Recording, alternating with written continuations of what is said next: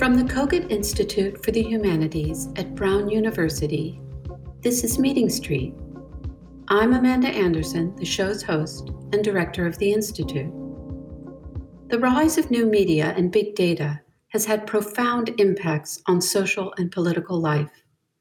Today I talk with media scholar Wendy Hee-Kung Chun about the ways in which these proliferating systems have affected our relations to one another and undermined democratic institutions and aspirations. We explore the ideas and assumptions that have led to this situation, such as the notion that we almost want to be in communication with people like ourselves. As Wendy Chun argues, homophily, or love of the same, grounds network science. But why should it, and what are the consequences? We discuss why scholars in the humanities are particularly well suited to diagnose and respond to the informing assumptions of new media and data analytics. Wendy Chun has been doing important work on these questions as the founding director of the Digital Democracies Institute at Simon Fraser University, where she holds the Canada 150 Research Chair in New Media. Prior to joining Simon Fraser University in 2018, she was professor and chair of the Modern Culture and Media Department here at Brown University. Her most recent book, which has been widely influential since its publication in 2016, is titled Updating to Remain the Same: Habitual New Media. Wendy, welcome to Meeting Street. Oh, it's a pleasure to be here. So, in Updating to Remain the Same, you call new media wonderfully creepy. What do you mean by that?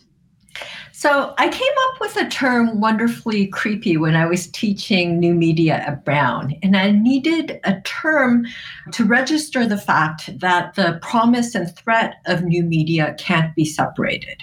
And it's not because new media is exceptional, but rather because it's not. Because like any form of communication, it operates via vulnerability or via leaking.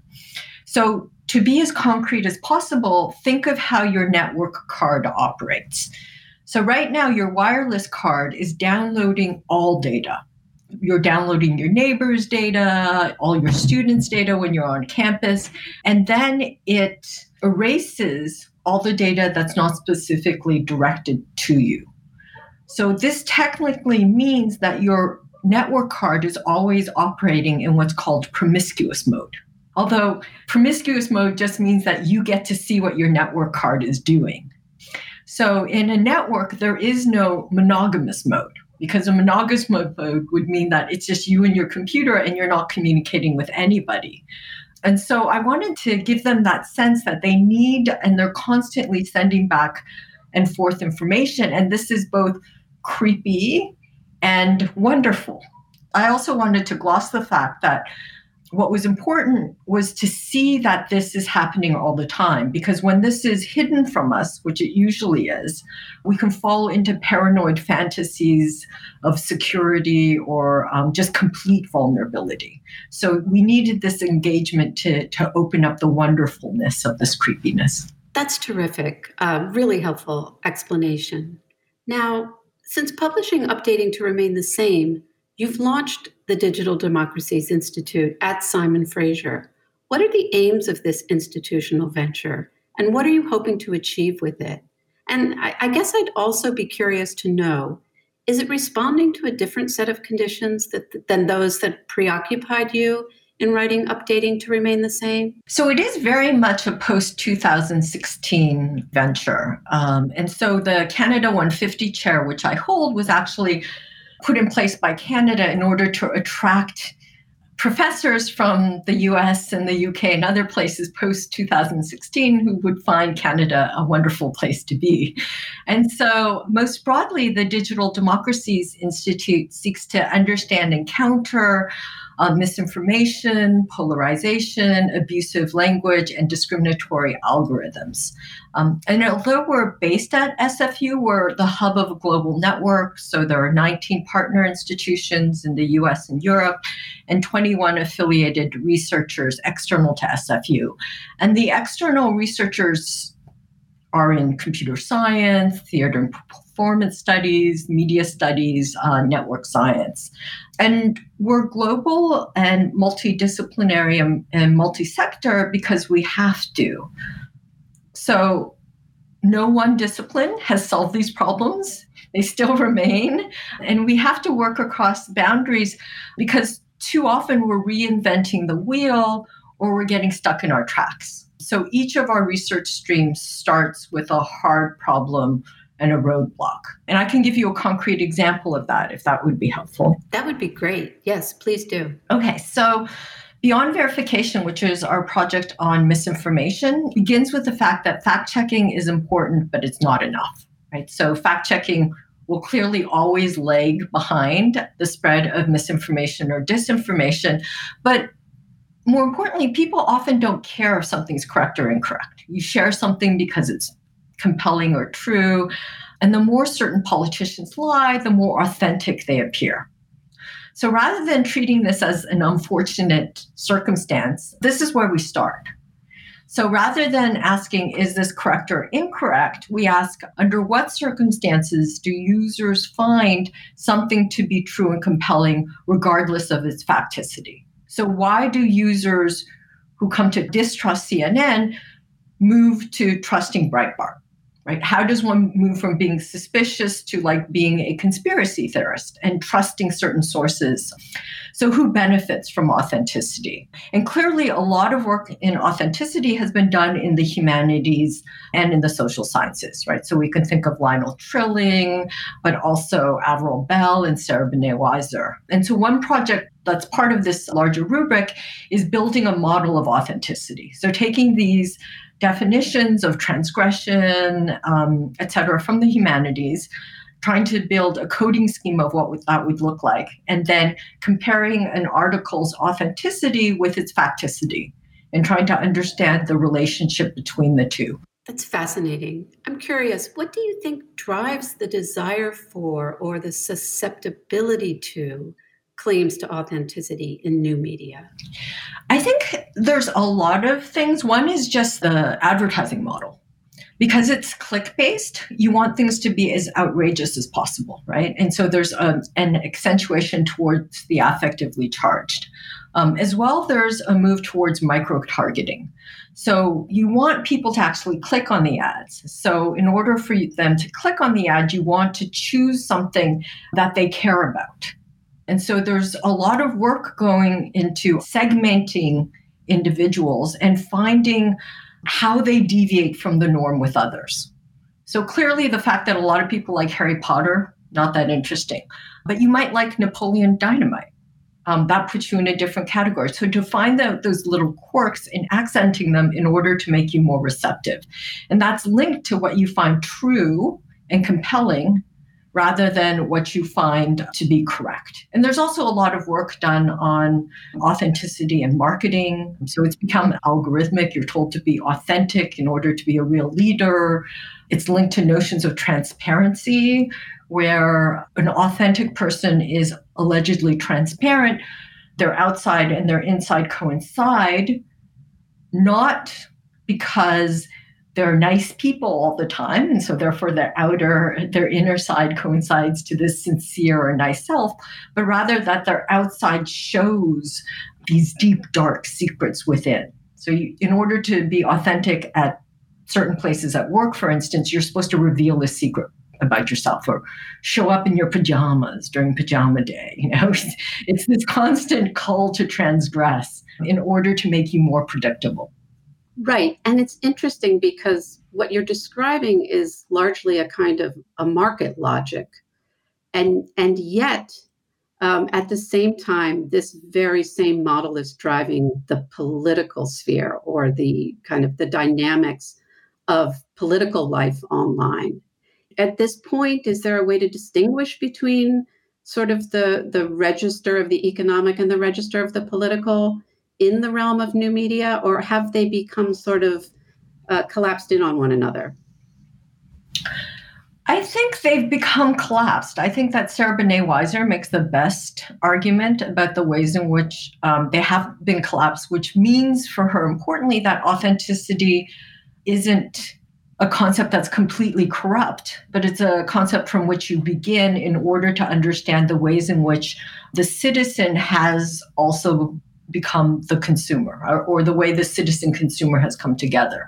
So it becomes a point of intervention rather than a point of giving up. Fascinating. I want to return for a moment to your reference to the importance of the humanities within this very complex collaborative project that your institute is pursuing. You are quite explicit as an institute in seeking to promote a collaboration between data science and the humanities. And I would love to hear you talk just a little bit more about what role you think the humanities has to play and why it's important that it's a primary named collaborator or partner. I think the humanities are key to every project. And importantly, they are because they're already part of every technology. So the way a lot of people talk about the humanities and technology is to say, okay, we have to add the humanities to it, or we have to add ethics to it, we have to add the social sciences to it. And this ignores the fact that the humanities and social sciences are already embedded. The problem is it's usually bad social sciences or bad humanities that are embedded within these technologies. So to be as concrete as possible, consider the notion of homophily. So homophily is the notion that similarity breeds connection. And it's axiomatic within social media networks. It's considered to be absolutely true. If you like this, you'll like this. If you like people like this, et cetera, which means that echo chambers aren't an unfortunate accident, they're the goal. But the term homophily itself comes from sociology, and it comes from studies of biracial yet segregated post-World War II housing. In particular, it comes from white residents' attitude towards living in biracial housing. And what's key is that the whole situation, even back then, was far more complicated.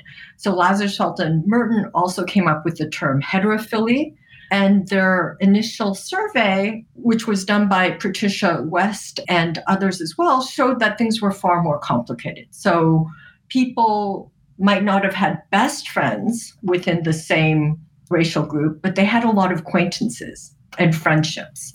So all of this is completely erased in this notion of homophily. So homophily substitutes for both racism and community. And clearly the humanities has thought beyond notions of similarity, all the work within critical race studies and thinking about difference and the importance of difference and the importance of other kinds of relations. This is key to building more complex networks because these networks often put in place the world they imagine, right? So they're disruptive because they close down the future. The humanities is also key because machine learning depends on a really retrograde notion of history. It's homogeneous empty time, a la Benjamin, is the notion that, the past and the present and the future follow within this linear progression. So the future cannot be radically different from the past. So this is why when machine learning programs are trained on the past, they make racist predictions. But what this also means is that they're not verified as correct unless they make racist predictions. So truth equals consistency. And this is, of course, something that Hannah Arendt has critiqued. And so the humanities, I think, need to be in discussion with people developing machine learning models so we can have other forms of history and of relations between the past and present embedded within these models and in terms of verifying these models. That leads me to ask you whether in the conversations that you've participated in, where you've had data scientists and humanities interacting with one another, do those go well? Are there sometimes forms of incomprehension or resistance that develop? And if so, can you give an example? So what's key about any interdisciplinary collaboration is that you have to be able to respect the other person and their methods, and you have to care about something. And so just to draw an example from what happened at Brown, at one point there was talk of a big data initiative, and they brought me together with the head of computer science and with somebody in biostats who worked on AIDS. And we looked at each other and said, why are we here? How can we work together? And what can we do together that we can't do on our own? And it was actually the person from Biostats who said, I can show almost any correlation to exist. I can show almost anything is real, but I don't know what's true. And then from there, I was like, well, even if something's true, it doesn't mean that it'll inspire action. Global climate change is a perfect example of that. And so we decided that was the problem that we would focus on. So I think what's important is that you go for a larger problem that you know you can't solve on your own, that everyone cares about. And then when things start unfolding, you have to be able to question each other's first principles in the nicest possible way, and to be open to having your first principles challenged. Yes. In your current project, you talked about how it's really that there are lots of partners involved. And I'm curious to know, who do you see as your most important partners, whether inside or outside the university, or among your most important partners? I'm sure they're all important. Yes, they're all important. Let me choose two emblematic ones then. And again, these are people who do very different work than us, which is why collaboration is so important, right? Because if we all do the same work, then we don't need to work together. So the Social Science Research Council, which is currently headed by Alondra Nelson, we've been working with our Media and Democracy group, which is headed by Jason Rohde. And we've been putting on workshops around questions of authenticity and disinformation, as well as conferences. We're going to be working on journal publications. And what's great is that they have, as one of the oldest social science research centers, already in place a fantastic network of social scientists working on these issues. So it's been great to collaborate with them and to think through other ways of engaging authenticity. Another key partner has been Kalina Boncheva's group at Sheffield, and she is in computer science, in particular natural language processing. And she's done a lot of work on abusive language directed at politicians and rule-based detection of abuse. So we're working with her to look at the hard cases, the gray cases, and to figure out the importance of context to figuring out and dealing with natural language processing approaches to abusive language. Can you explain a little bit more about that? I mean, first of all, what is natural language processing, and how is it important to analyzing and responding to abusive language? So natural language processing is basically, as bizarre as it, because it sounds natural, is statistical analysis of machine learning, usually machine learning based, but not always, algorithmic analysis of language. And so what she works on are various rules to say, okay, if there is this word, so a lot of it can be word-based, and it's in this kind of grammatical structure, then it's most likely abusive language. And so you mentioned a moment ago that one of the things that her group is focusing on is how important context is. Again, can you give an example and show the kind of work that you think that she's doing or the advances she's making that are so important? So we're working together on context. So what they've worked on is a really great way of detecting the language. But of course, like a word or a phrase might mean one thing in one context and one thing in another, right? And so what's happening is that, for instance, Black English gets regularly targeted as abusive language when it's not. People talking about racism get censored because of these systems which are automatically detecting certain kinds of words. So clearly context matters, but context is hard to program in, right? So part of it is trying to say, okay, NLP tools may not be perfect, but they're good enough to say, look, something's happening. So rather than having an automatic decision, if something's flagged, how then can we have tools or ways of trying to understand who's saying it, how they've been saying it, not in terms of an individual person, but larger trends. Also, rather than saying we need these tools for the platform so the platform can shut down conversation, developing these tools for users. So when something's directed at them, they can have a sense of, okay, how often has this been used? How frequently? How can we engage with this? How have other people engaged with this? So what we're really interested in is counterspeech and how we can understand and facilitate counterspeech within a space like this. So this is connected to your next book, what you're describing, How Can We Best Respond? to the kinds of conditions of discrimination that animate network systems. Can you talk a little bit about the book that you have completed and I understand, is forthcoming? Yes, it's in copy edits, which is really exciting. So as far as I can tell, every book takes 5 years. And so it's been a while. And so discriminating data looks at the ways in which segregation, eugenics, as well as multiculturalism are embedded within current network algorithms. So again, back to the discussion, we're talking about how it's not an issue of adding social sciences or political theory to these algorithms, but the ways in which these certain concepts are already within them. And so from that, trying to understand what we can do about it. And so it follows a 5-step program. The first is to expose how difference amplifies discrimination. So many of the machine learning programs that are currently sued for being discriminatory, such as COMPAS, which is a program that's used by some US courts to determine the risk of recidivism, were actually launched during the Obama administration as a way to counter racism, because somehow these machines wouldn't have race as a factor, and so therefore wouldn't be racist. Clearly, this is incorrect. It's what I call the dangers of hopeful ignorance, because race is there via proxies, et cetera. And so part of it is to figure out the ways that's operating. And then the next is to interrogate the default assumptions and axioms. So again, homophily and the impact of homophily, as well as eugenics. So big data was sold as ending theory, as changing the world because of correlation. But correlation was developed by and for 20th century eugenicists.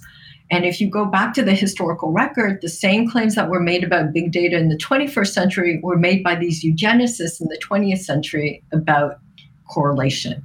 And what's important about correlation and these tools is that they're part of this closure of the future, because the past, you figure out what doesn't change in the past, i.e. what correlates, in order to determine the future in the same way so that things cannot be radically different. So part of that has been figuring out why, when, and how these predictions work. And then the other stage is to think through and to use these discriminatory algorithms a little perversely. So to be as concrete as possible, Amazon recently scrapped its hiring tool because it was shown to be discriminatory against women. So if you had woman anywhere on your CV, you lost points. Rumor has it if you had Chad somewhere, you gained points.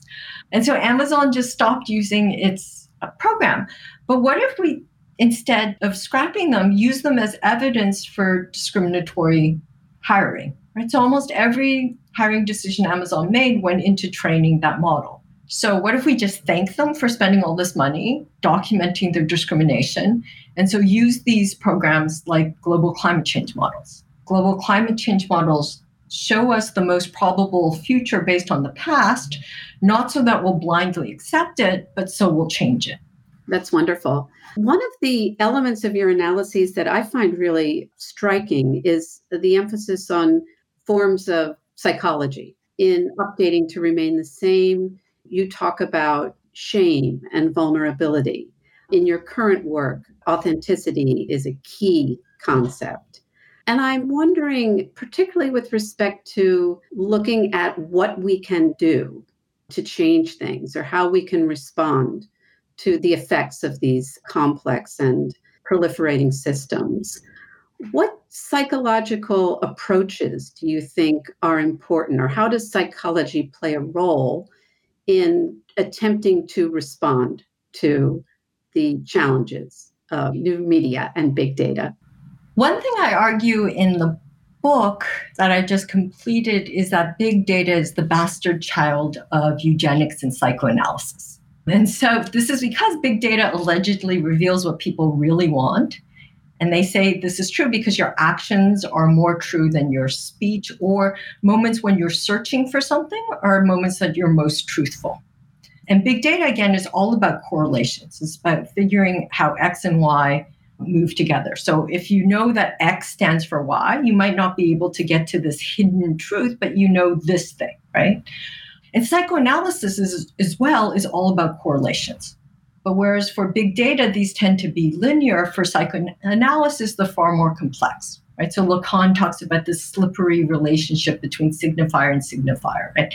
Drawing from Freud, he talks about condensation and displacement, or, the classic literary terms for metaphor metonymy. So I think that at that level, psychoanalysis, or the notion of analyzing X to get to Y, latent and manifest, are embedded within and drive big data. And so one thing that the humanities or psychoanalysis can do is understand the ways in which things aren't linear. Or if they are linear, they're only linear at the point in which people are so agitated or so triggered, they'll act in a predictable way. So there is this other entire realm of correlation and action. And so what I think is really key is to get to these other kinds of relations, which are intimately tied with the notion of indifference.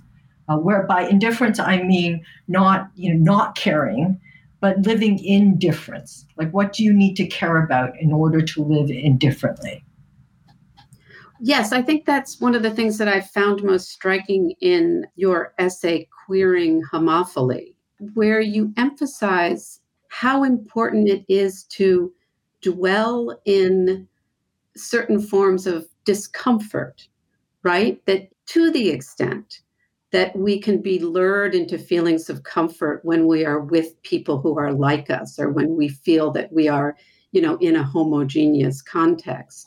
It's important to resist that and to be able to experience certain forms of living with indifference, as you put it, that might not be comfortable, but that might be profoundly transformative in other ways, or that might introduce new forms of experience that become pleasurable.